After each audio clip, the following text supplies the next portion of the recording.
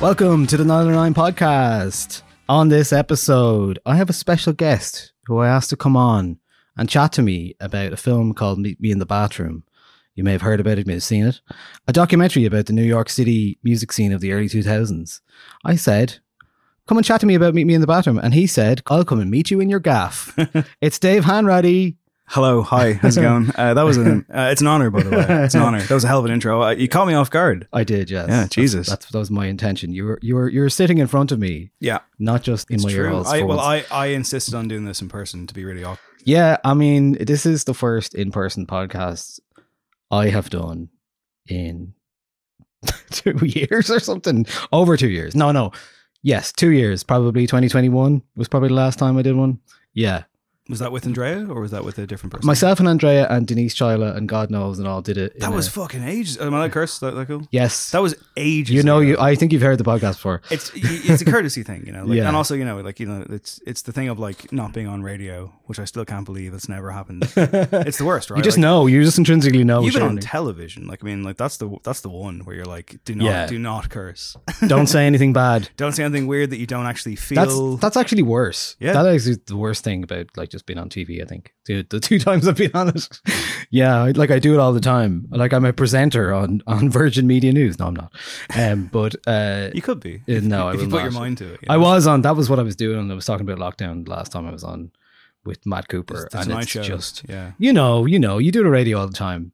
The best like radio guesting is when you just feel relaxed and somebody isn't going clicking at you. Come on. It's fast paced. I say as like a contributor who's on every now and then on Today FM or RT, but like it's all very sporadic. I do love doing it, but yeah, it is that thing of it's so different from this because we're already just chatting. But yeah, like you have to hit marks and hit beats, and you know. Yeah, there's time limits and all that stuff. There's an art to that as well, the production art to that in radio. I used to love when I had a show on TXFM, actually just hitting the mark for the news because you have to like you have a certain amount of time. And you have to fade down a song in order to get the song in, to get the hit the mark, so you get in the ads and all that stuff. So I had one recently. I was on Arena, and Sean Rocks, who's like the greatest, most gregarious, cool guy.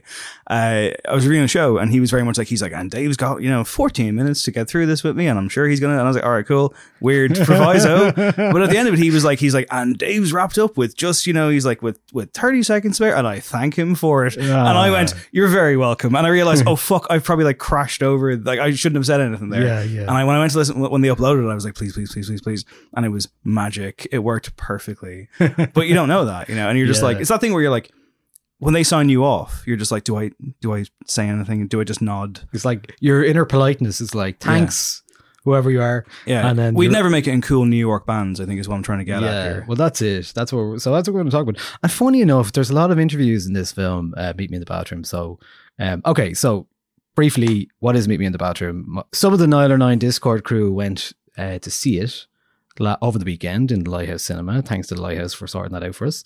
So Meet Me in the Bathroom is a film about music that means a lot to a lot of people of our age group. We're talking The Strokes, Interpol, Yes, LCD Sound System.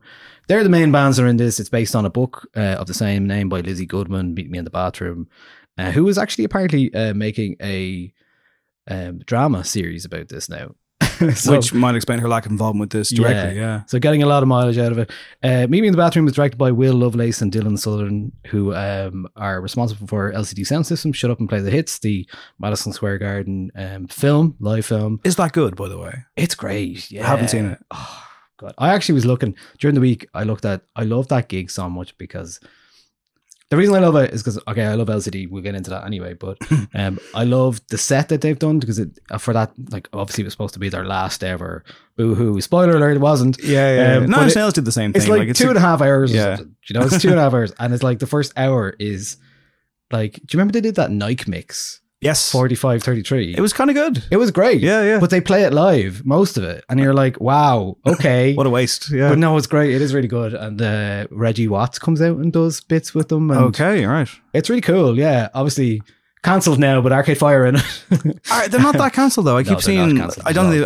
There's no such thing as cancel culture. There's not. And I also, of course, as you know, I interviewed Win Butler but 2 weeks before those allegations came out. And boy, did I take that interview tweet down pretty fast. Yeah, well, I mean, I had no idea. Who did? Yeah, well, it happens. Sometimes you talk to people and they do bad things. Yeah. But yeah, so Meet Me in the Bathroom, it is really a document of that time from the early 2000s to probably 2010, 2008, 2009 or so. Let's take a bit from the Meet Me in the Bathroom trailer as context. What's more important, good sound or good time? Sounding good, having a good time. I remember thinking maybe New York isn't the kind of city anymore that produces iconic bands. The Strokes launched a fireball. Started playing New York a year ago. We've been tearing stuff up.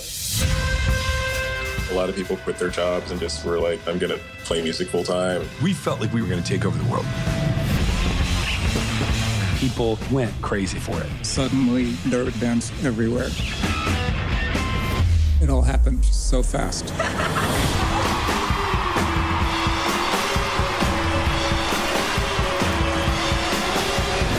We're ready. Right team? Go team. Hey. Julian was telling me how scared he was.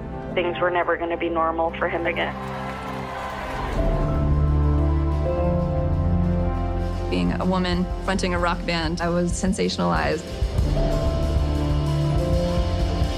There was a lot of tension in the studio. He said, "You really don't want people to hear this." But I've lived in fear my whole life, and I had nothing to lose. You could feel love from the community. You could fail, and it didn't matter. It was about freedom. It became our home. Those years were the big bang of my life.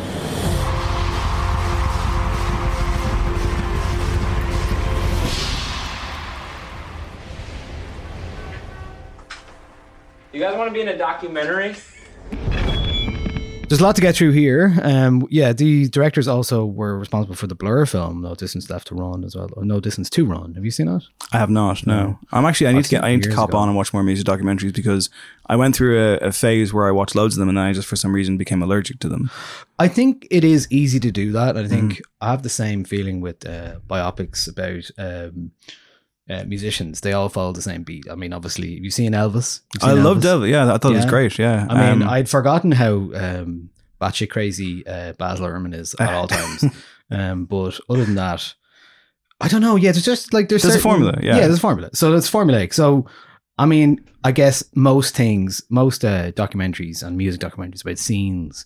I think it maybe has a bit more license to do something interesting because you are certainly leaving things out and you're certainly focusing on certain narratives. And I think overall, this is quite a nice nostalgic film about that scene. It obviously doesn't go as deep into the book. The book is told as an oral history. It has many, many more pages and people and too many pages, I would say. Too many pages. I like the book, but it's crazy over long. And the whole thing, like, let me get this out of the way right away. I think it's a really good book. I think it's great that it's out there. It's very entertaining. And my brain has been completely destroyed by, YouTube and such. And like, I used to love reading books when I was a kid and now I can't read them anymore. So I do appreciate a good oral history, whether it's The Wire oral history or the Saturday Night Live one or this one. It's great to just kind of pick up and put down.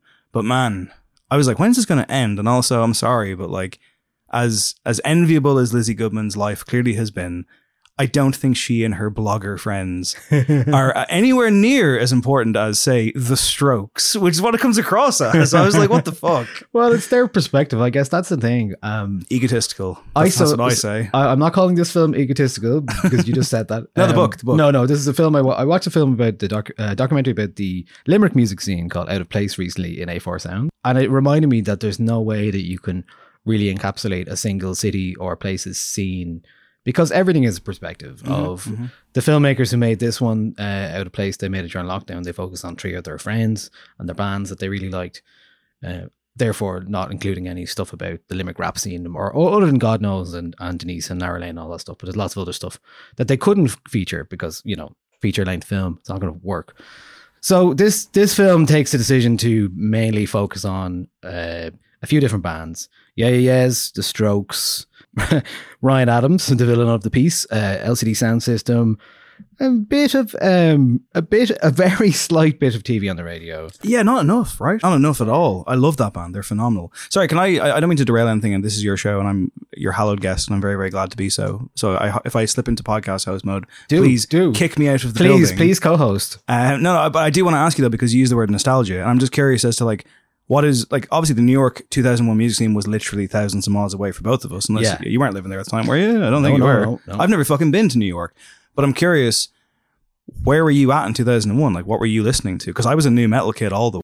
Right. Okay, so I had the Strokes album, This Is It, the week it came out. Wow, okay. Because there was such a buzz about him, and I was working that summer in a toy shop. Wow. A toy shop that also had a music section. That sounds like the dream. Yeah. It was a pretty good summer, actually. So I was looking after the games and the music and all that stuff.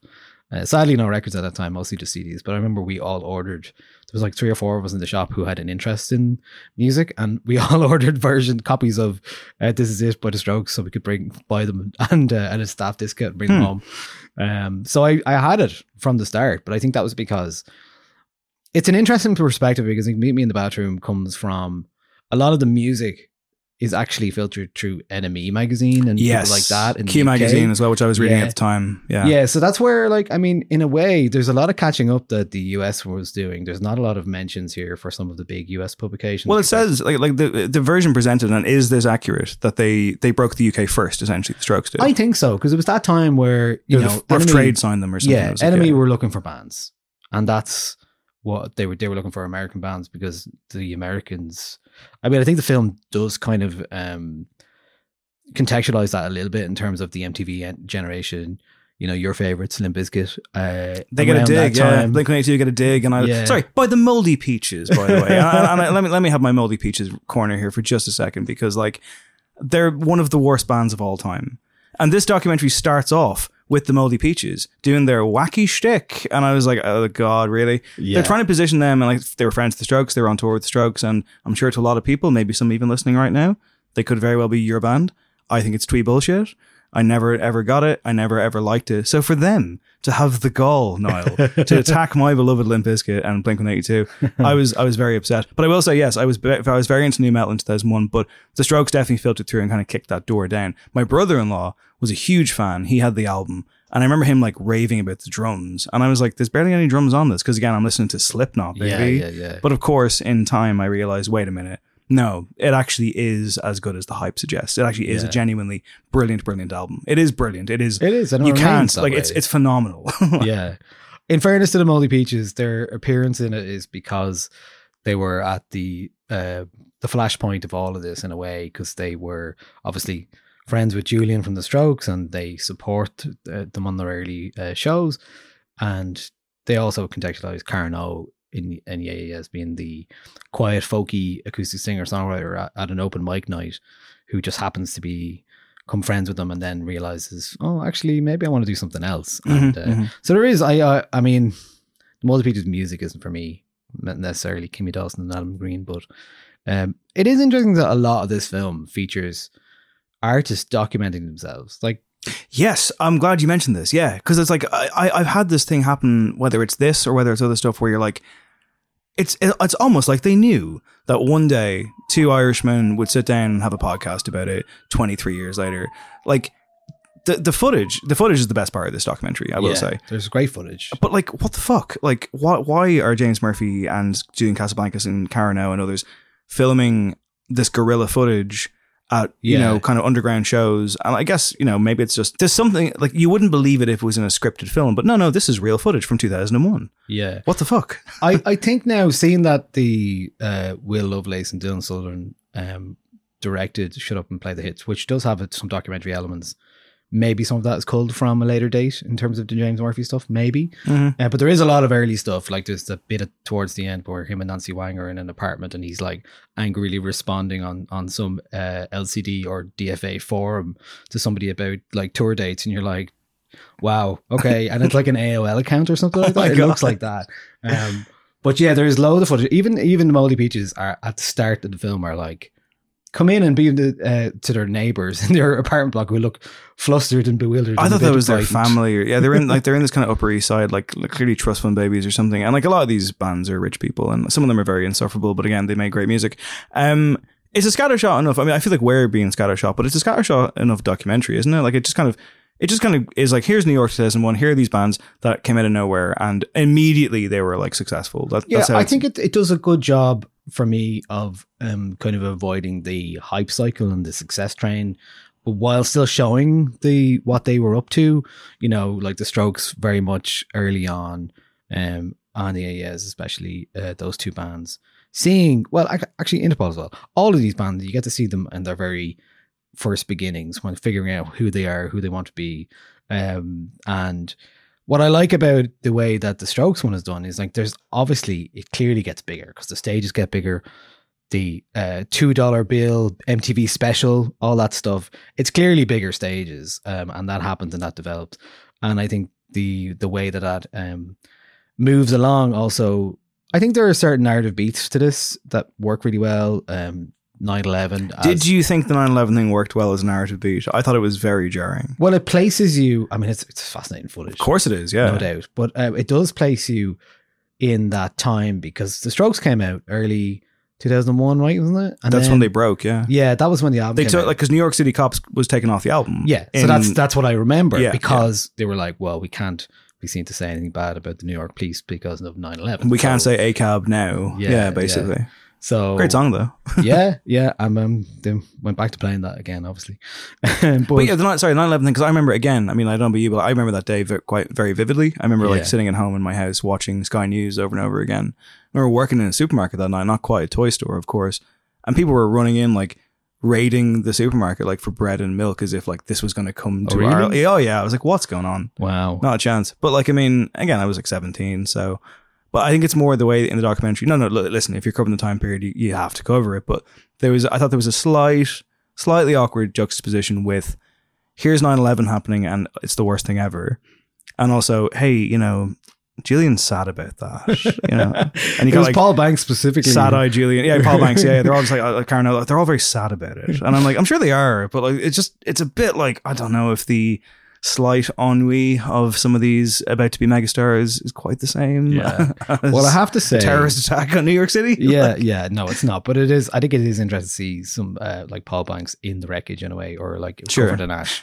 That is a hell of a shot, to be fair. Yeah, he's literally on the streets, like helping people or trying to like clean up. He's not. He's just looking at things. I think he's like, we're picking up papers, and he's just kind of very glibly like looking for stuff that fell. Or I didn't realize how low his self-esteem was, by the way. Yeah. Do you know what? In general, they come across as complete fucking nerds. They do, yeah. Don't they? They're not like, cool. At the start, they're like, they look like the spotty teenagers who want to be part of the crew and they don't know how to get into it. And then that's really underscored when they book a tour in England, in the UK, and they book it Easter, and no one turns up for any of the shows. All the student towns are closed, basically. Yeah, they play a metal festival. Yeah, that was so hilarious. Funny. Yeah. And then people are like, you know, he said the question everyone kept asking us is, "Do you guys know the Strokes?" Yeah. It's brutal. But he says that he was working in like stuff and envelopes in a university, and he wanted to be part of the scene that where the Strokes were, where they were showing like the coolest guys with the coolest songs. So he was very literally coming from, I want to be part of that scene. It is interesting as well. They look miserable a lot of the time, but they were clearly fractured in a weird way. Because like, obviously, like, you know, Carlos D, their bass player, is there, who eventually would leave the band at a certain point during their run. But you can see right away he's a square peg in a round hole or something. And they're like, when he plays, he's unbelievable, but he's a party animal, and he's clearly like, and he looks like he's in the Misfits or something. Like, he wears makeup and stuff, and they're all kind of sharp suited. When they're being interviewed, and the most interesting thing about the band is the holster that he's wearing. He's wearing a gun holster with no gun, but he dresses like a character from like a Robert Rodriguez movie or something. And like Interpol are cool. Like, I mean, like they do still have that kind of level of like it's hard to see Paul Banks as this kind of like shy, you know. I guess they're all, aren't they all? Julian Casablancas is one of the worst interviewees ever, and I should know, I interviewed him. So you have. It didn't go great. It was all right. Well, before you get to that, just about Carlos D. I mean, obviously he left the band in 2010, shortly after the end of this film. And he said, and 3 months after Karl Stengler left Interpol, the band revealed he actually disliked playing his bass guitar. So apparently he didn't want to play it at all. He's also super good at it, of course, which is a wonderful contradiction. I know, yeah. When asked if the band missed Stengler during a 2022 Reddit AMA, Banks stated he was difficult, but not too difficult. Total genius, TBH. So that's what they do still get asked about it, and in fact, I not to be Mr. Well, I interviewed. I when I watched that documentary, I was like, I've actually interviewed a couple of these people, which is weird here and there. Not that many, but I did interview. Why is his name escaping me? I fucking interviewed him. Interpol's Sam Fogarino. The other one. Oh, Daniel Kessler. Daniel Kessler. I can't believe I forgot his name. That's so embarrassing. The incredibly sharp-suited Daniel Kessler. I interviewed him for a side project of his called Big Noble for Drowned in Sound years ago, and I haven't heard of that side project before or since. He was cool. It was a phone call, but I think I got a Carlos question in, even though I'm like, I know this is old ground, but people keep asking you. I forget what I asked, but like, people keep asking me to ask you. One of those things, yeah, you couch it that way where you're like, are you sick of being asked about such and such? But like, for some reason, the Interpol story has that weird, because like, I guess I like Interpol. I do. I think they're a good band, but I guess they're a bit boring. First 2 albums, great. Yeah. Even the first one though drags a bit. Antics is brilliant. Oh, the first one, Turn on the Bright Lights, is the one. It does. Watch some of the footage. Actually, most of the footage in this film is brilliant. It is, yeah. But the some of the Interpol stuff at the start is a bit dour.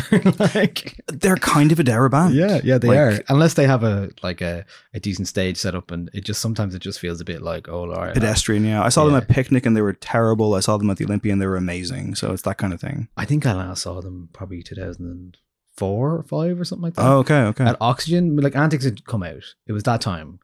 I think it was Oxygen. I think they played around that time. They've just become like a solid rock band. I mean, like I like, they've got some good stuff here and there, and you know, it's fine that they're doing what they do, but it's, you know, it's another Interpol album. I did cringe a little bit when the whole Napster thing comes up, and I was like, oh, actually, it's not the Lars Ulrich from Metallica story here. The same, yeah. They're actually happy enough. The people, I mean, obviously, you remember that time people could download whatever the fuck they wanted in advance because nearly everything leaked. Yeah, and at that point, like I don't remember Antics, but they talk about somebody coming up into them in the bar and singing the song that they've downloaded in advance 3 months before the album came out. Yeah, like you just, I mean, that's a bit of cop on. You just don't do that, maybe. But that was quite the thing, and like Paul Banks had this look of betrayal on his face, which I really enjoyed, and he was just, he seemed more like just bewildered. And he's like, how could this possibly happen? And there's loads of that. I mean, like, I guess like that happens with the DFA stuff, and obviously the Rapture and what LCD becomes, and it's like, I guess there was just no real organization. It was all one big party, unless you're on like Rough Trade or something, which I presume does have. And I'm sure, like, who knows? Maybe I'm just fucking wildly speculating here. Maybe there were very diligent people working behind the scenes in the label side of things, but stuff really fell through the cracks, right? All these cool people having a great time, but you're like, whenever they tried to get into the business side of things, I'm like, oh yeah, we have to do that as well, don't we? Yeah. Which the documentary kind of flirts at. I will say at this juncture, I think it's a good documentary. I don't think it was amazing. It's very surface level. I mean, it's totally nostalgic. Like, it's my nostalgia. You know what I mean? Big time, like, it's that time. That's why I really It's like. an easy watch. Like, you know, you're just like, sure. Here you are. It's like an hour 49 or something. Yeah. It doesn't, like, I don't know. I mean, I find myself coming away from documentaries often being like, you know, like it's, you know, once the basic premise is on the table, it's all about how strong are your interviews, how strong is your talking, or how strong is your footage. And in this case, you know, any new interviews you get are like new audio interviews spliced in, some of which Karen knows in particular are extremely interesting and insightful, and in some cases kind of alarming. Like, she's very frank. Yeah, well, let's talk about the the footage, obviously the iconic shots of her crying in the Maps video is kind of buttresses the film. Essentially, it is the start and the end of the film. So, and it does kind of take her transformation from quiet person, quiet singer-songwriter to punk rock, sneering, you know, front woman. Female David Bowie, Yeah, so, I mean, what is interesting, I think, and I'm glad it does cover it, because she's like what she says, there was no code to what I was doing as a woman in rock at that time, which is interesting, because, I mean, I kind of think it's an interesting thing to ponder now that in around 2001, 2002, there was no...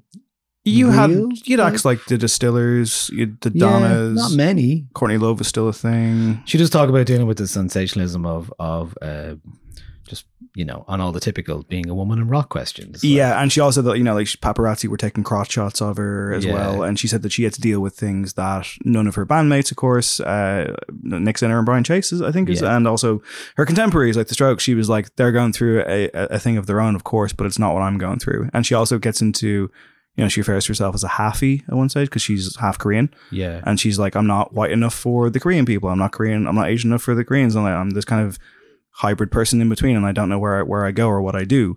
And she becomes this exceptional front woman, and just hearing her talk about that and the struggles, like, I thought was quite the juxtaposition in the contrast with the force of nature that she is and how much she is beloved by the fans that she does encounter. Like, there's some people in like Scotland who are like, they're the future or whatever. It's fucking rule. And I do remember I bought that album at the time, and I was like, this is like nothing I've ever heard. Yeah, how it was produced, how she sounded, and also, like, I mean, Date with the Night, I think straight away you're like, well, that's an unbelievable song. But like, Maps is probably the greatest song ever written.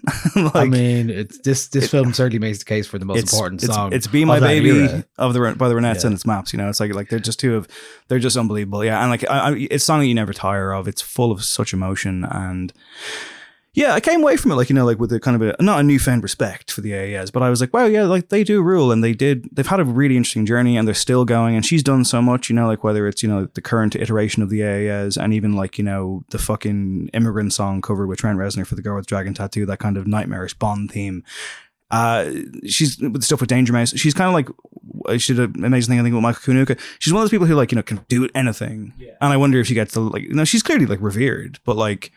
Yeah, it's just wild to see her, like, and then you see her backstage at these shows, and she's just kind of curled up into a ball, and she's clearly got like a lot of anxiety, and it's, it's very much the classic, I'm super shy over here, but once I'm on stage, I'm a different person.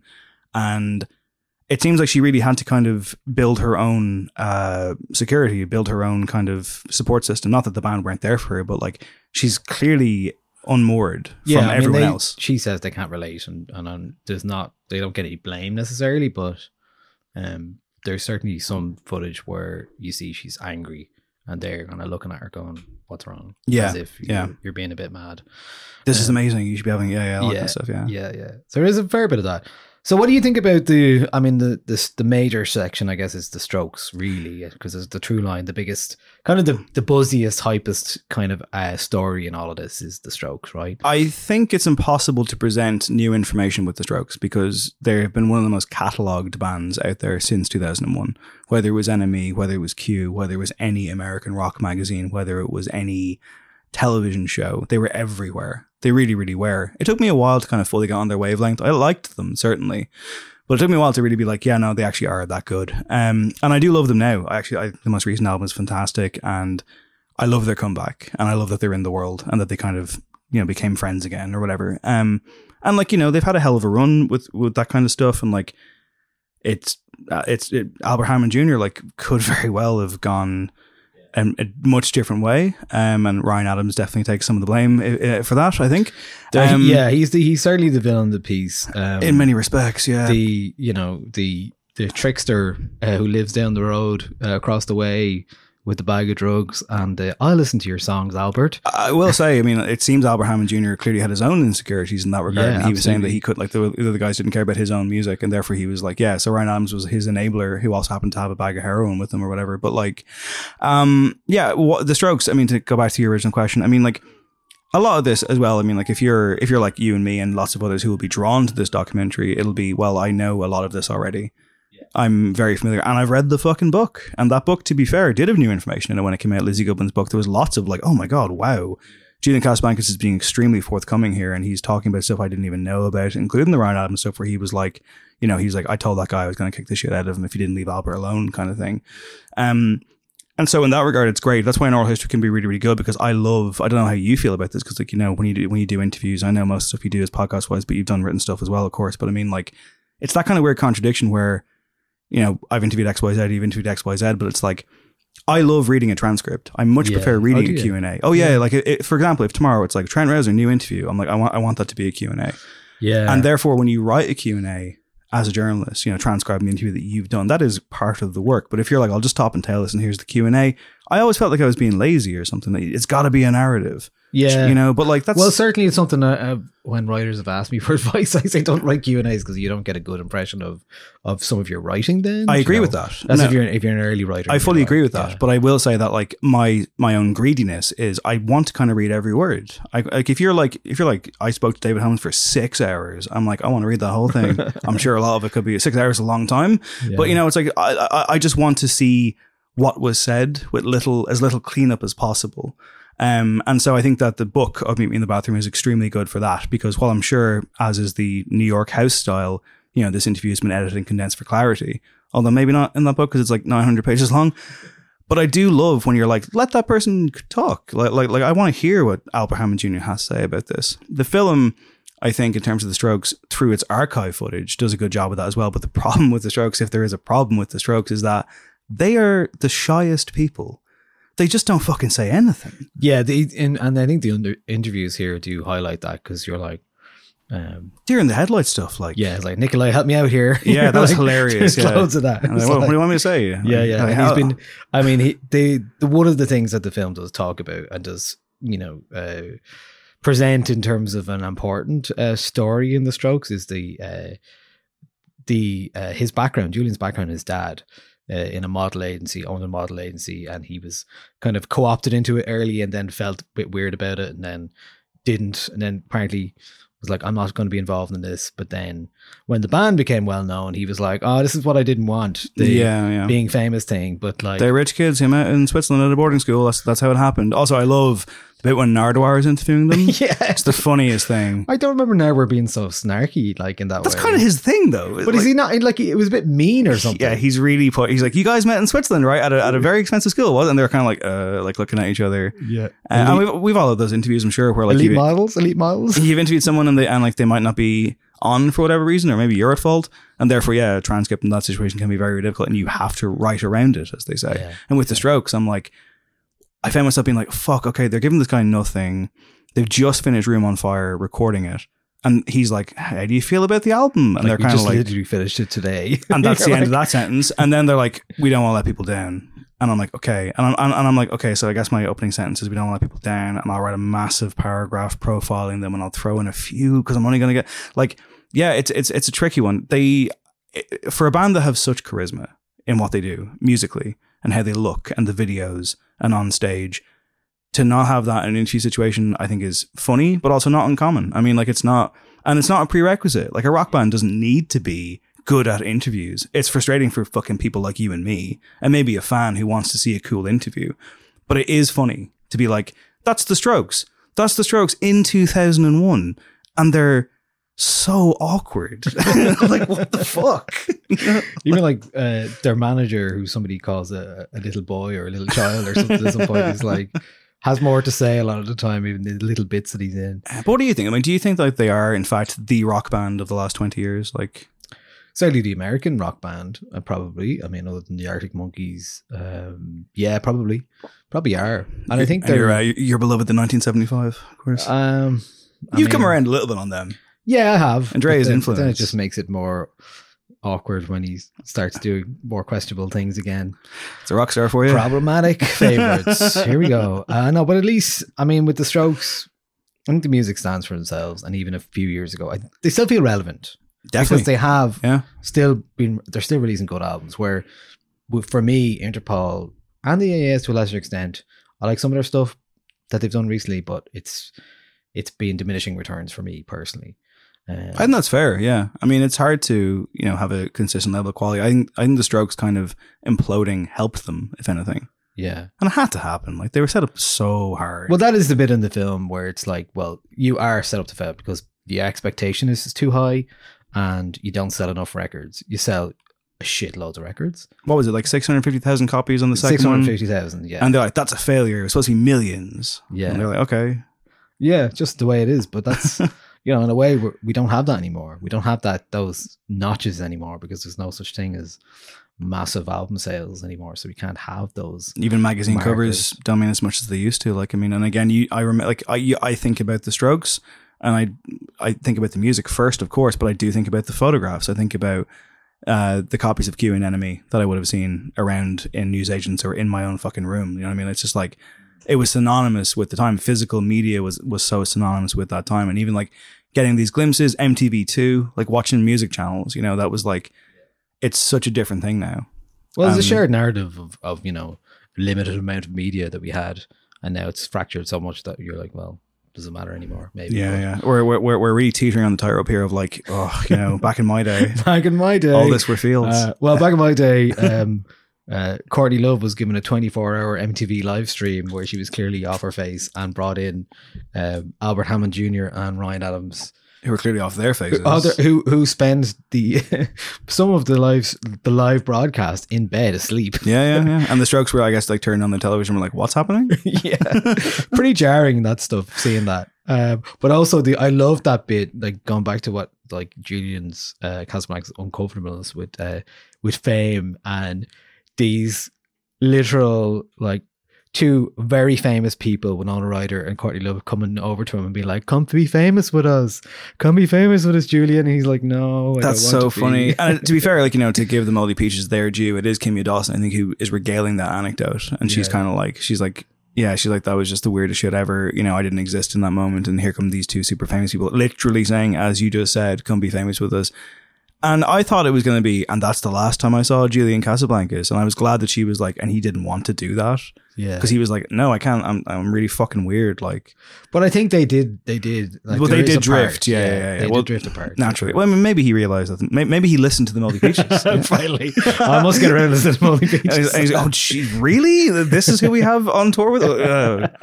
Get that child manager. It is good to have her perspective of the Mythical England tour. That was good. Yeah, that was cool. She's like, why don't you want to be like, why maybe don't drink so much, because don't you want to remember this? And they're like, nope. That was a hell of a perspective, wasn't it? I was just like, wow, that's like really wise and sensible. But also, if you're in that moment and you're young and you're like in another country, it's got to be really hard not to just go fucking blitz, right? I mean, like, yeah. But no, sure. I will say, I read... And you're signed to Rough Trade, and everyone's talking about you. Yeah, I thought, like, from my Moldy Peaches problems, I did think Kimya Dawson was actually a very good anchor in the documentary. I thought she was actually, her perspective was very interesting, and she is charismatic, you know, and she seems very winning, and, you know, Good karaoke singer. Good karaoke singer, yeah. But also, but you are a singer. Like, you know, you are a professional singer. Like, you have to be able to do... You know, like, it should be a given that you're, you know, this is Jessie J on that talent show all over again, you know? Oh, God. Right. So we get on talking about LCD Senses when the James Murphy conundrum. Listen, I'm just going to sit back and watch you go. Well, on last week's episode, I literally talked to David Holmes about his album, Let's Get Killed. And around that time, so that's 1997. So he was hanging around New York, and he was hanging around DFA, he was hanging around Tim Goldsworthy and James Murphy. And there's some great quotes that come out of that time. First of all, David Holmes did what he wanted. He was playing techno or wherever else he was playing around the world. He was playing in New York a lot. There was very much an Irish scene in New York as well, a collection of people like Marcus Lampkin of Shit Robot, who ended up on DFA Records and very instrumental to the DFA story. But David Holmes got involved with the DFA engineers originally, the two lads, James Murphy and Tim Goldsworthy. And I love the friction between the two of them. It's brilliant. And it's in the book as well. And it's just underscored here beautifully. There's a part where he's just like... So David Holmes is like, I want to make a record like Can, because David Holmes is just a producer and a DJ. And he's like, I don't play an instrument. The studio is my instrument. That's what he says. And to James Murphy, this is absolutely the worst thing anyone could possibly ever say, because he's like, what? You want to be Can? He's so angry about it. He's like, Can lived, blah, blah, blah. They practiced 8 hours a day. They lived in a palace and all this shit. Yeah, castle or museum or something. A castle in Switzerland or something. and they were in some sort of contemporary music school and all this shit. Yeah, you can't just sample your way to They're the best of the best, like when it comes to like what they do and like classical musicianship and such. He's like, that's not us. Yeah, so there's a lot of rubbing of egos there and different sensibilities more than anything else. But James Murphy also says that LCD and DFA wouldn't happen without David Holmes, which is, I did ask him about last week. He wasn't very forthcoming. If you go back and hear it, he's a fairly Teflon answer in terms of... Yeah, he gave you the... it is what it is. Yeah, the politician answer. Yeah. But hang on, so the LCD Sound System story, I guess, you know, as well documented, but for anyone who doesn't know, it's basically that James Murphy was like, fuck this, I'm going to do it. Yeah, you know, absolutely. That was it. I mean, I think the thing is, James Murphy is self-aware enough to know that he's a bit of a perfectionist, bit of a prick, and that works for a lot of his music and his musical choice that he's made. But it also probably rubbed people up the wrong way. And like, as a studio engineer who's like says he knows everything and says he knows the proper way to do things, so that's what happens with the Rapture. When it comes to the Rapture, because they make this record with the Rapture, and it brings together disco and punk, and you're like, wow, nobody's ever done this before. But they kind of sit on it for a while because they don't have the business heads on them to find the distribution for the record. And there's really good footage of the Rapture looking really pissed off in an interview. Yeah, Luke Jenner, the front man. Yeah, he's like, when is the album coming out? And he's real like he's got a sour face on. They're him. Deflated, yeah. Chewing wasps. He's like really annoyed. And we've been playing these songs for a year. A year and a half. We can't put that long. Fuck me. I mean, and they were an interesting case as well, because I remember seeing them in NME, Luke Jenner with his massive hair, and it was like, it's the Disco Strokes. And I was really glad to hear him use that phrase in this documentary when he talks about it as well. He goes, yeah, we're the Disco Strokes apparently, because again, Clang, I interviewed Luke Jenner years ago at a French music festival. And I was chatting to him, and of course I brought up the whole thing, and he literally like, I was like, I remember when, like, you know, the whole buzz around when you guys signed or whatever, you know, I was like, it's the new Strokes. And he was like, Disco Strokes. He's like, we were the Disco Strokes. And he was like, he goes, $1 million deal. He goes, never happened again. No one ever got $1 million deal after us. I don't know if that's true, but it was a good line. He actually was very sweet and interesting to talk to. But yeah, they're a good band. And it was just this weird thing where like James Murphy and Tim Goldsworthy saw them play live, and it was classic. It was like, them. We have to work with them. Let's fucking sign them. They're going to be our first act. It's going to be amazing. And it seems like it was all working. Yeah. But then the admin got in the way again. And James Murphy was just like, they had to like leave him. Yeah. And I guess he gave them the music, which I found surprising. Yeah, he must have given them everything because, I mean, he understood where they were coming from. Because that album did come out. Like, yeah, he was holding their career back. I think, did they sign to Universal then after that? They signed to someone. Yeah, that must be when they got the $1 million deal. Because like, yeah, enough hype, I guess, had been built. Yeah, it was one of the big ones. Anyway, and yeah, Echoes comes out. I do remember trying to download that. You're just online. As bad as the guy who downloaded the Antics album 3 months early. No, hey, listen, I was waiting a year and a half for that album to come out. Yeah, it's James Murphy's fault, in fairness. Yeah, but I did. I mean, he is responsible for some of the best moments in this film for me personally. The haircuts from his early days, for sure. Not a man who likes a hairbrush. Yeah. No, not at all. And then I love the part which it does explain. It like explains the origin story of the dance and rock together, with where he is at the David Holmes like DJ set with all his pals. And he spent a couple of weeks or a couple of months, whatever. Every time someone's taken a pill, he's like, how's it feel now? Studying them. How's it feel now? Yeah. So in the film, he says, well, David Holmes says, and Tim Goldsworthy both say, actually, that he got clearance from his therapist to try it, which is so good. Phenomenal. But it just sums up the kind of person he is. And of course, you know who that therapist is. No? The guy who in Someone Great, the guy from Someone Great. No way. The subject of Someone Great. Yeah. Are you serious? That song is about his therapist. Yeah. I should have known this. I didn't know this. I was hoping it would be like Rick Rubin or something. I am going to at my next therapy session, which will be this weekend when this podcast comes out. I'm just for the laugh, just see how he reacts. And I've got a good relationship with my therapist. I might just be like, do I have your permission to take drugs? I suppose see what he says. Yeah. I mean, very good. And I love the fact, like, James is just like, okay, he's been asking how it is, how it feels. He's got permission from his therapist. He goes out and he buys 20 packs of juicy fruit chewing gum because he heard the people chew their jaw off themselves. And then David Holmes is given the signal and he drops Tomorrow Never Knows by the Beatles. And you're like, yeah. And there's footage is there footage of that exact moment? I don't know where that footage comes from. Because there's footage of him dancing and looking like he is taking drugs for the first time and having this epiphany moment. But also, a few people, and like the book, I think much more so, but a few people have said that they think that this is a hit piece on James Murphy. Do you think it is? No, I don't think so. I didn't think it was that bad. I was kind of like, he comes across like a little bit of a clown. I think there's some conflict there, and that's the issue. Because there's people that actually hate him, and there's people that he hates. Because he rubs people up the wrong way, clearly. He knows his sheer bloody mindedness rubs people up the wrong way, but it also is what creates Losing My Edge, for example, which is the first single that they ever did, which Tim Goldsworthy goes, don't release this, I fucking hate this. He basically is like, you'll embarrass yourself. I think that song fucking rules. But and I know it's the most ironic song, but it's brilliant. I love it's it. So yeah. good. Yeah, it's amazing. But he was, I think people, but funny enough, the thing that David Holmes or the James and David Holmes rub up against, which is the like, you can't just sample your way to a hit or to what you want to do. He essentially does that on Losing My Edge by taking or paraphrasing, interpolating Killing Joke's song Change as that song. So he's obviously changed his mind. Maybe the drugs loosen him up a bit. He's like, yeah, fuck it, I'll do whatever I want. It's also, he got pissed off because the whole thing is like, he talks about how, again, it's Napster adjacent, because it's like, he was out in a club or something and he heard XYZ that he normally plays, and he's like, wait a minute, he's like, I've spent years and a lot of money buying those records, tracking those physical records down to play at my shows, and there's some kid over there with a laptop.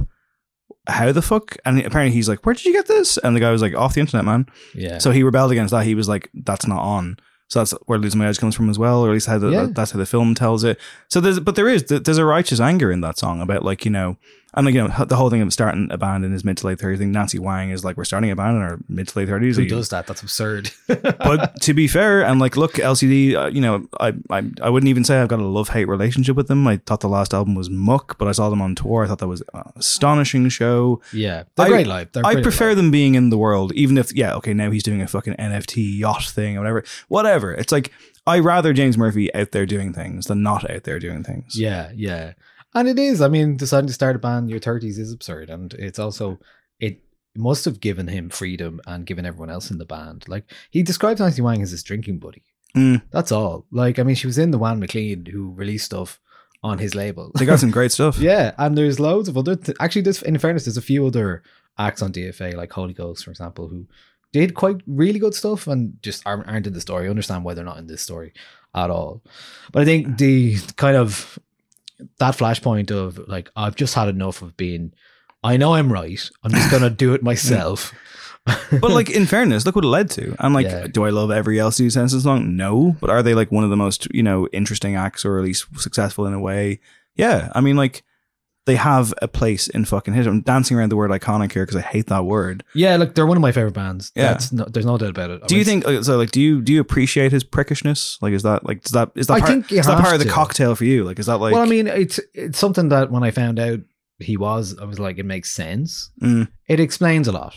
Explains a lot about his obsession with fidelity, his obsession with coffee and natural wine, and all of the things that make LCD what it is, because he's just like, well, I'm just going to play everything, because that's what the recordings are. He just like, he does everything. Yeah, he brings in the band, but the band really make it sing for me. And like live, I saw them last summer, Brixton Academy, one of those reunion shows, one of those residency shows. It was incredible. It was so good. I remember on my podcast, Niall, that we haven't talked about. How dare you? No, sorry. No. Well, your reputation precedes you. Sorry. It's been in the show notes for a while. The No Encore podcast. The No Encore podcast. Ages ago on that show. Dave Hanratty's No Encore podcast. That's me. Yeah. So, like, sorry. I'm a jerk. But years ago, Mick Pope. I'll drop it in. Speaking of jerks, no, I love Mick. Mick Pope was on No Encore years ago, and I remember him talking about the Galaxy played whatever Picnic that was, and LCD were on it. You must know, you were there. LCD playing Picnic the last time. Yeah. They're on the main stage, I guess. Stage, yeah. I wasn't there, and I remember Mick saying that, because I think he had a similar kind of conflicted journey with this band, and I think he was like, he said, oh, look, you know, he headed down after the Galaxy set or whatever. Maybe they overlapped a little bit, but he said he went down and he's like, I'll check it out, you know, whatever. I don't like that new album or whatever happened at the time. And he was kind of like, yeah, you know, it's fine. Yeah, that's grand. Like, you know, yeah, this is, you know, I'm getting that nostalgia rush and the dopamine hits, but, you know, it's all very whatever. And he said that by the end of like New York, I Love You, you know, You're Bringing Me Down, Mick was like, don't ever end. Like, he's fully like just like subsumed into it. And I remember seeing them on that American Dream tour in the Olympia, and they played like a 2-hour show, and I kind of was like, oh, you know, good luck, LCD Sound System, trying to impress me. And like, again, by the end of it, I was like, this is one of the greatest things I've ever experienced. Like, yeah, I was like, wow. Think that's the attention to detail that somebody like James Murphy brings to things, where for me, what I love about an LCD show is how they set up. they don't set up like a regular band. They set up like they're in a studio. Yeah. They set up around each other awkwardly. It doesn't make sense. Obviously, a huge disco ball always helps. And they do a great thing where like it's like a disco ball drop during getting aqueous, and it's so good. Yeah. So much fun. I'm just us versus them, actually. Us versus them. Even thinking now, I'm like, really God, I need to see them again. Yeah, I need. But that's to see it. them again. They're like one of my favorite bands to see, and even though, yeah, they have a few duds here and there, but like overall, the intention is sustains itself for me. I think. Do we know? I know I'm splitting off documentary for just a second. I'll go back to it, but like, do we know the current state of play with Tim Goldsworthy and him? Are they just? They're not friends. Forever done. Like there was a story about last year about James being an arsehole again to one of the DFA co-founders or something, or somebody, Jonathan Galkin, who now started a new label called 4-4 Records, who followed me on Twitter last week. Wow. So I'm like, okay, he's out on his own now, but he something about being locked out of the studio and stuff like that, wonderful. not being able to pick up his thing. It was all very public on Pitchfork and in interviews. But on the documentary, like I kind of went into it like almost expecting, like, even hearing they're like, oh, it's a real fucking drive-by on James Murphy, and I was like, I think the book is the bigger drive-by. Yeah, if anything, you know. I mean, you should watch Shut Up and Play the Hits, because he kind of gives. He's not the nicest person. No, and he's weary in himself about everything, and he overthinks everything, and that's fine. But that makes great art. But it also makes sometimes that he means he's actually an arsehole to everybody and some people. So, did you like book versus film for a second? Did you feel like I was like, I know that you're covering the same scene and the same time, and you know, but you've new footage and you've new interviews. I'm like, I don't know if you need to call it Meet Me in the Bathroom. Like, it felt very disconnected. There are some. I did look back at the book this week, and there are some direct. There are, okay. Yeah. So I haven't read it since it came that whole out, so. David Holmes, James Murphy doing drugs section is full on, word for word. Yeah, and like in fairness, like it does say at the end, based on the book by Lizzie Goodman. I'm sure she gave the nod, but I just found myself being like, this could just be another documentary about the scene, like, you know, and also like for a book that begins with like such a lengthy background on the band Jonathan Fireeater and how that led to the Walkmen. Neither of those bands get mentioned once in this documentary. Vampire Weekend don't get mentioned. Yeah, the National maybe less expected to be, but I mean they are a New York band. Yeah. I guess it's just, you know, we can only focus on so many. But like I felt that it was, and maybe that's a good thing. Like it feels like a companion piece. If you try and do everything, you just end up doing nothing. You know, so I think it does enough. I mean, it's meaty enough with those main bands. The Mulder Beaches, of course. Interpol, The Strokes, LCD, and Ryan Adams. Because every hero needs a villain. So it kind of runs out of steam as well. It kind of just like, it's like, and that's it. Everyone like, the film finishes with the gentrification of Brooklyn, which, you know, I remember going there around 2007 and going around, being in Brooklyn, hearing about it. It was that buzzy time where loads of films were shot there, and it was like, what is this place like? And it was cool, it was nice, but it was also run down. And I remember seeing Alex Turner hanging around, you know, on the street. You're like, oh yeah, this is like full of cool people. All right, I get it. But yeah, I mean, that's what happens. These old places.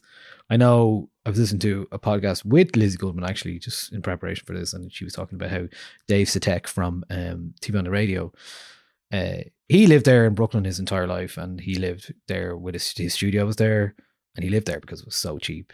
He said he no longer lives there because his studio is now a Gap store. So, oh Jesus! So that's where we're at now in terms. But that's a natural end to things. Yeah, definitely. Yeah. I think the only other thing that I noticed in the film, which was interesting to me, and it makes more sense because of the kind of music nerd that James Murphy is. He's the only one in the film who really talks about his influences or any kind of music making or songwriting or anything like that.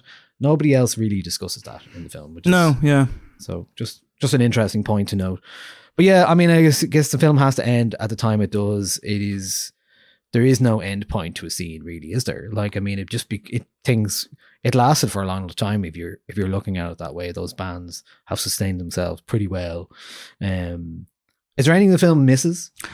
Well, I think aforementioned acts like Jonathan Fireeater and the Walkmen, especially because the book was so, I guess, just like foundational with how it approached them. And I did like when Vampire Weekend turned up in the book because it was so funny, because they came along when it's like, here's the Strokes being dicks, here's James Murphy being an asshole, and then here's Vampire Weekend being like, hello, we're shy and awkward, and do you mind if we join in and like play some songs and stuff, and it's just bizarrely wholesome contrast. Yeah. Did it miss anything? I don't know. I mean, like it's a tough one because look, I've never made a fucking documentary. I'd love to, of course, but I don't know. I wouldn't know the first place to start. And so a lot of work goes into this kind of stuff. The archival footage is such a huge element to it. I mean, like I didn't miss the fact that there was no like, let's cut to talking head in their house, which we get a million times, which I'm fine with. I have nothing against that concept. And I did think that actually the use of audio over archival footage, while not necessarily just doing the as if Capadia thing, I thought it was quite effective. Did it miss anything? No, I don't think it's fair to say that it missed anything. Not that you're saying that, but like, I think it's more that like at a certain point, you can't help but be confronted by the fact that all of this was glamour. All of this was magic. All of this was so of a time, and your nostalgia will obviously train your brain to perceive this in a certain way. Even now, watching it 20 years later, you can't help but look back on those times and who you were as a person and how it all felt so much more innocent. That's a natural kind of, I think, not a problem, but it's a natural kind of point that you will arrive at watching this. And at a certain point, it does wear off. You do find yourself going, well, that was then, this is now. I am older, yada, yada. And so end credits, it's like, I think it's admirable. I think it is surface level though, but also, I'm not sure what else I would have done with it. Yeah. And I kind of thought that's how it would be. The book was the same. Yeah, the book was the same. I was like, this is a good book. I'm enjoying it. But at a certain point, you have said all you can say. Yeah. I mean, the Meet Me in the Bathroom and the scene and the New York scene is part of, we talked last year. I had Louise McSherry on the podcast. Myself and Andrea had Louise McSherry on the podcast to talk about Indie Sleaze. Yeah. Which is like a wider Venn diagram of what this is, because it's like that encompasses the online nature of music fandom at that time, whether it's like people like myself and blogs, and like you said, the people in that book in the modern You're age much cooler than Lizzie Goodman's friends, Noel. Please don't think that was a shot. Hey, Maggie Rogers edited Meet Me in the Bathroom as well, didn't she, as an intern? Oh, she did, yeah. And I've interviewed her as well, so there you go. But no. The Noel and Nine has always been a separate, the Noel or Nine, the Nine Inch Nails. But no, I mean, the Indie Sleaze thing, and there is, I think that is an interesting to ponder as well. Just, the idea of we're all consuming the photographs of parties in Brooklyn and LA and all that kind of stuff. It's a wider part of which obviously the film doesn't need to cover, but I have been thinking about it a lot because, spoiler alert, I am going to put on some sort of Indie Sleaze night in the Workman's Cellar. Holy shit. On April 7th, Good Friday. I'm putting one on. I'm there. I'm absolutely there. Because I was just going to say, I was never cool enough for these parties, and you look at it from not only just thousands of miles away, but you're like, there's no fucking way I'd be cool enough to hang out with the Strokes and the Yeah-Yeahs even in their infancy. Yeah. So you did it from afar. So yeah, and it is the whole thing is couched in a certain level of the self and, the wider pop culture thing. And it was such an escape, I think, as well for even for fucking, me and Drogheda, just buying the magazines every week and listening to these albums and such. And then finally also going back and appreciating them slightly later than when I should have, quote unquote, you know. It's like we had Antics and Crawdaddy years and the club night, but I didn't go that much because we weren't really into that exactly at that point, and my friends weren't. You know what I mean? So, I'd heard about it. Maybe I was even a bit older. It was a Italo disco only for you. No, not then. No. But Dave Hanratty of the No Encore podcast. That's me. You are, by the time this episode's out, you will have an episode touching on some of this. Yeah, that's right. If you have never heard the No Encore podcast, please listen to it. How the fuck is that possible? I'm sure it's very possible. I'm sure lots of people not with our listenership. Maybe not, yeah. Niall, of course, was on the show not so long ago. We did a quiz. Oh, you had to bring it up. It was a lot of fun. It was a lot of fun. You're welcome back any time, of course. Now, yes, the current, I think when this comes out... Didn't have my Weetabix that morning. You're very close. The current episode of No Encore that should be out by the time this comes out is top 5 songs from 2001, best and worst. So that's in honor of this documentary and in this podcast as well. So yeah, if you've never heard the No Encore show, it's usually a weekly show. It'll be changing in the near future because I'm still kind of figuring out what I'm doing with it. But, it's a regular enough show and it's full of top 5 themed things and a lighthearted look at the music news of the world and all kinds of in-jokes and such. So, and yeah, listen, as from one podcast rival to another, it's nice to break bread here. This isn't your first time on the 909 No, podcast, but it's a slightly less chaotic time than the last time. So sorry we about had that. we had a special guest. The only special guest we have is a cat who's on top of the record player Has or been record bag up here. Shockingly well behaved, considering what I thought was going to happen when the cat climbed over me en route to the top of those lovely shelves of yours with your vinyl everywhere. Boo was into you. He had a sniff of you. What can I say? Thank you very much for having me. It's been an awful lot of fun. And I will say, I think, if you've any connection whatsoever to this music scene or even any vague interest in it, it's a perfectly good documentary for that. It's not going to change your life. It's no Metallica, some kind of monster. It's no Bros after the screaming stops. Look, but what is? I think both those are still on Netflix, by the way. But it's good. It was fine. I mean, also, sorry, you saw it in the cinema. I was supposed to go. I was the one who pulled out the Discord thing last minute because I'm a terrible person. But yes, you are. What was it like in the cinema? I mean, that was actually great. I mean, the sound was good, really good, and it was Lighthouse screen one. It doesn't get much better than that for me, really. All right, free passes for life there. Yeah. I mean, I haven't had some bad experiences in cinemas recently. Have you? Yeah, I told you about my screen cinema or my Savoy cinema one. Remind experience me. With Tar. Don't go. I don't want to say don't go to the Savoy, but if you are going to go to the Savoy, be aware that they have very bright LED lights and creaky noises, creaky seats. At my experience, dark screens and poor sound. So all the things you don't really want when you go to cinema. That is no disrespect to the Savoy. I will now take you apart piece by piece. Yeah, I've had some fucked up experience in the cinema, but it's an adventure every time. So. Yeah, it certainly is. It certainly is. Well, that was Meet Me in the Bathroom. Yeah, like I said, hasn't been announced yet, but it maybe will by the time you hear this.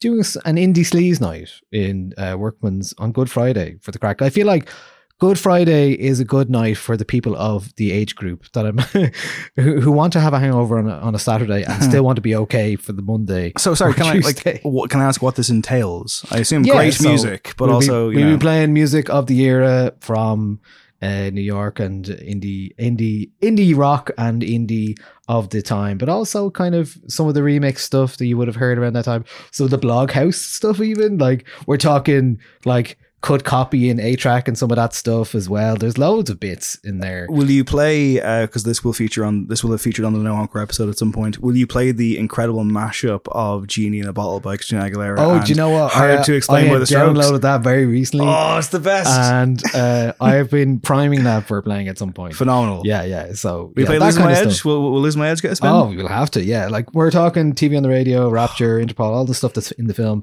Bit of New Young Pony Club, I'm sure. Hot Chip, MIA, The Hives. This is going to fucking Vampire rule. Weekend. Mike Snow. Do you remember them? Yes. Animal? Yes, yeah. Animal. Yeah, a few of them, maybe. Anyway, there were some things I wrote down. Mastercraft, who did a lot of remixes around that time. And some of them I still listen to. And The Kills as well. Do you remember The Kills?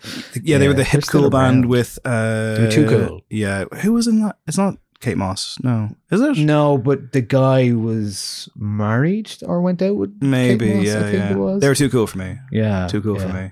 Well, that's the Indie Sleaze night. That's Good Friday, April 7th at the Workman's Cellar. Tickets will be on Eventbrite anyway.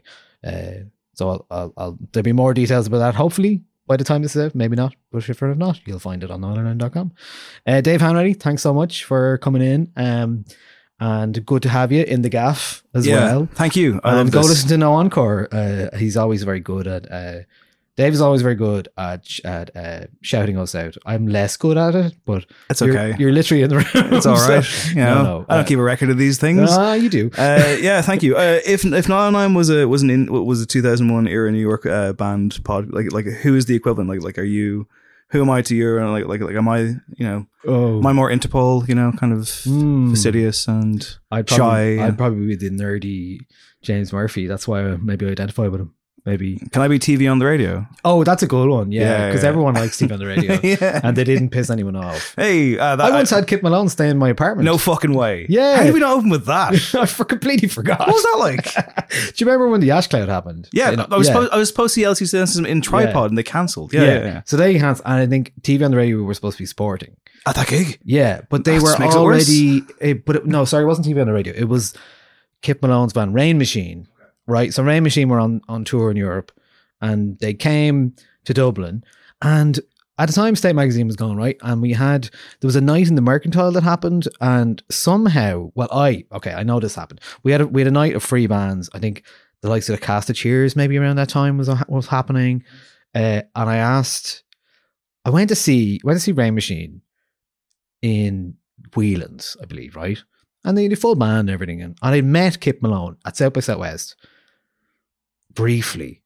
And then I met him again, and I don't know why, but scratch that. I remember what happened. Right, so Whelan's happens. Watching a man unfurl in front of me here. This is great. Yeah, I'm trying to remember everything. Whelan's happens. They played a gig in Whelan's, and the Ash Cloud happens like that day. And they're like, we don't know what we're going to do. So myself and my partner at the time had an apartment in Smithfield, and we were like, why don't we just invite the band over for dinner so they can hang out? Because at that time we were like, bands are on tour, never get to hang out in an apartment or somebody's whatever, their friend's place, and they're nice to feel grounded, all this stuff. And they knew they were going to be here for a few days. So we invited them over, made them dinner, and it was like 3 or 4 of the band maybe, and had a nice night with them. Just like very, very innocent, nothing mad. Maybe went to the pub, something like that. And then as part of that, we had one of those gigs in the Mercantile where it was like, do you want to come play a few tunes? And he totally did. He was like, yeah, sure. He played like 8 songs, just him on his guitar. So, and then I met him at South by Southwest the following year on the street. And I remember the only thing I remember was I was eating a fish po' boy because it was late after seeing all the bands. It was late and he was walking home from where he was staying. And I remember him telling me about Sharon Van Etten. He's like, my friend Sharon Van Etten, you should check her out. I was like, sure I will. And then I completely forgot about it until maybe 2 or 3 years later. I was like, oh, there's somebody called Sharon Van Etten that I've heard about recently. Heard about this name before. So anyway, that's my Kip Malone. Yeah, your connection to this scene runs deeper than any of us could have thought. Unfortunately, not enough TV and radio. Great band. Phenomenal. I must go back and listen to that. Phenomenal. Listen to Dear Science, everybody, if you never have. Yeah. And also Return to Cookie Mountain. They're a phenomenal band. They're great. They are indeed. All right, I better go. Dave, thanks so much. Thank you. That's been the Nile 9 podcast. We'll talk to you next week. Bye.